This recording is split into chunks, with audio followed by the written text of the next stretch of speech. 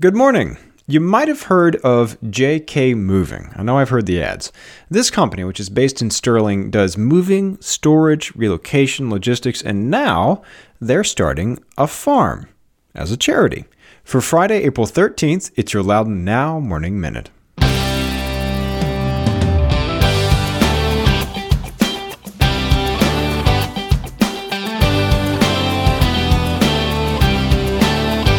You and thousands of other people listen to the Morning Minute every day.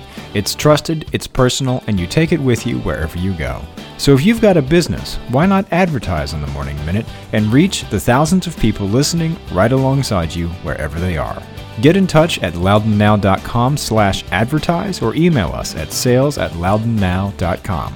That's loudonnow.com/advertise or sales@loudonnow.com.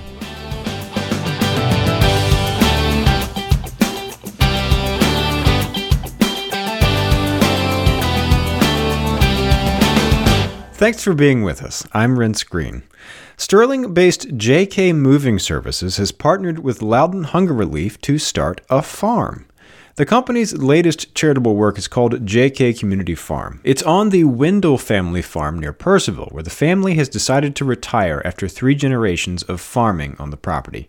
This new venture will put a conservation easement on the property and keep it in the agriculture business, along with growing and harvesting crops and livestock to donate. Loudon Hunger Relief will function as both a recipient and a central distribution network for other area nonprofits. JK Moving founder, president, and CEO Chuck Kuhn said the company's leadership team sat down to talk about what their next charitable work will be, and the farm just made sense. He said he wanted to come up with charitable work with a tangible impact. They'll be starting with 4 acres where they'll be growing more than 16 vegetables like sweet potatoes, lettuce, corn, and kale, and they expect the farm to grow bigger from there. On top of that, the Kuhn family is donating beef, pork, and venison. In the first year, they expect to donate 53,000 pounds of crops along with that meat at an estimated retail value of $235,000.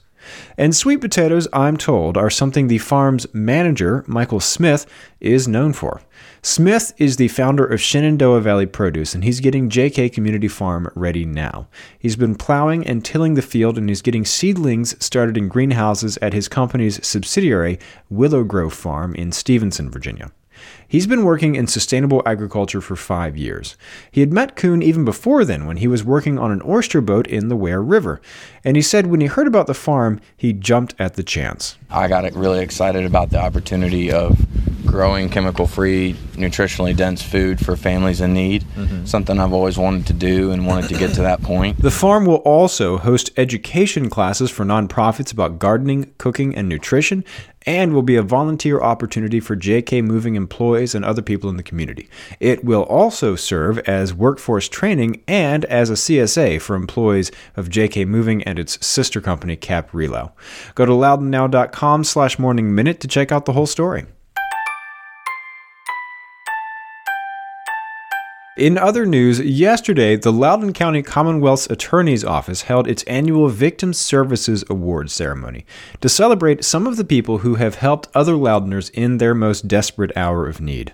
The ceremony honored people both in and outside of law enforcement for going above and beyond to help the victims of crime and tragedy. They were behind the scenes in some of Loudon's most shocking cases, working to provide justice and relief. I do want to read these names and tell you briefly about what they did. Sheriff's Office Detective Mark Bush led the investigation into what Commonwealth's Attorney Jim Plowman called one of the most horrific crimes I've ever been involved with as a prosecutor, when 2 people were assaulted in Lansdowne. The husband was beaten to death, the wife was beaten and sexually assaulted, and Plowman called it a miracle she survived. Bush's investigation and persistence led to 3 guilty pleas 7 years later. Leesburg Police Department Detective Dan Troxell was the lead investigator in the case of Heather Timbers, who was convicted of manslaughter after providing heroin to DeWitt Talmadge Black IV. Black, who had never tried heroin before, overdosed and died in a Leesburg hotel room he was sharing with Timbers. The conviction was a landmark moment for county prosecutors who were trying to hold drug suppliers criminally liable in fatal overdose cases. Leesburg detective Jesse Zappia was the lead investigator in 2 homicides. In one, Sergio Ramon Zuniga Robles was convicted and sentenced to 26 years in prison for fatally stabbing his half-brother at their home in Leesburg. In the other case, Diamante Trayvon Ellis was sentenced to 13 years behind bars for the death of his infant daughter. Zappia couldn't attend the ceremony because he is busy teaching a class in Texas right now. Leesburg detective Doug Shaw was the lead investigator in the case of Derek Lee Lewis, who in 2016 fatally shot Christina Fisher, the mother of 2 of his children. Fisher, a mother of 3, was flown to Inova Fairfax Hospital where she died. Lewis will spend nearly 44 years behind bars. Joanna Emery, a nurse, was sitting at an intersection when she saw the crash that killed the infant Tristan Schultz and seriously injured his mother Mindy. She tended to the Schultzes until the ambulances arrived and testified in the subsequent trial of the driver who hit them, John Miller. And Loudoun Master Deputy Mike Hall was the lead investigator in a series of more than 24 property crimes in Loudoun, a crime spree that also reached into Fairfax and Maryland. Plowman said, well, it's not the kind of case that usually nets a Victims' Services Award. It's about quality of life for the victims. A woman who worked for a contractor at the Loudoun County Youth Shelter has been arrested after an incident at the shelter last month. Melissa Rosario of Maryland has been arrested and charged with strangulation, assault and battery, and preventing the victim from contacting law enforcement. She was an employee of Grafton Integrated Health Network, which operates the youth shelter under a contract with the county government. According to investigators, Rosario assaulted a teenager and then prevented the victim from calling 911 to report the incident. Staff members intervened and she was immediately removed from the facility and fired the next day. The contractor notified Loudoun Child Protective Services and is cooperating in the investigation. The teenager, we are told, was not seriously injured. Rosario was arrested in Jefferson County, West Virginia, and is being held in the Eastern Regional Jail pending extradition to Virginia. And the Town of Purcellville's Economic Development Advisory Committee has published the results of its business survey, which they're using to gauge the difficulties the businesses in town are facing. The question that got the most answering was about challenges the businesses face in town. The majority of them said they were displeased with the tax rates.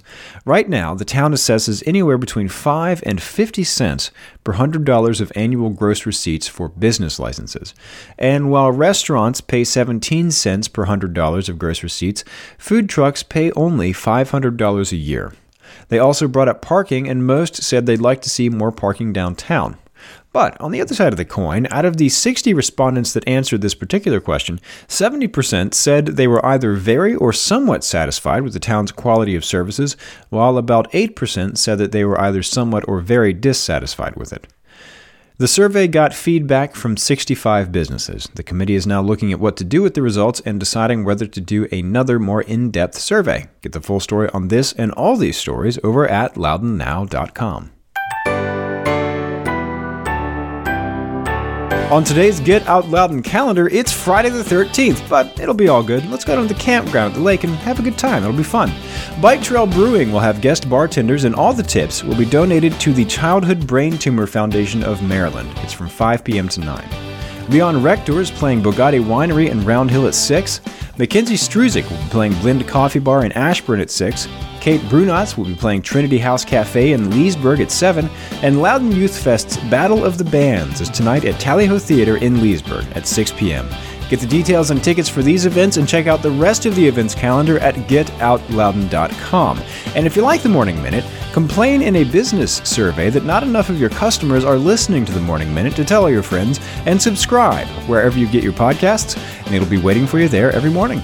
Okay, have a great weekend and have a great day.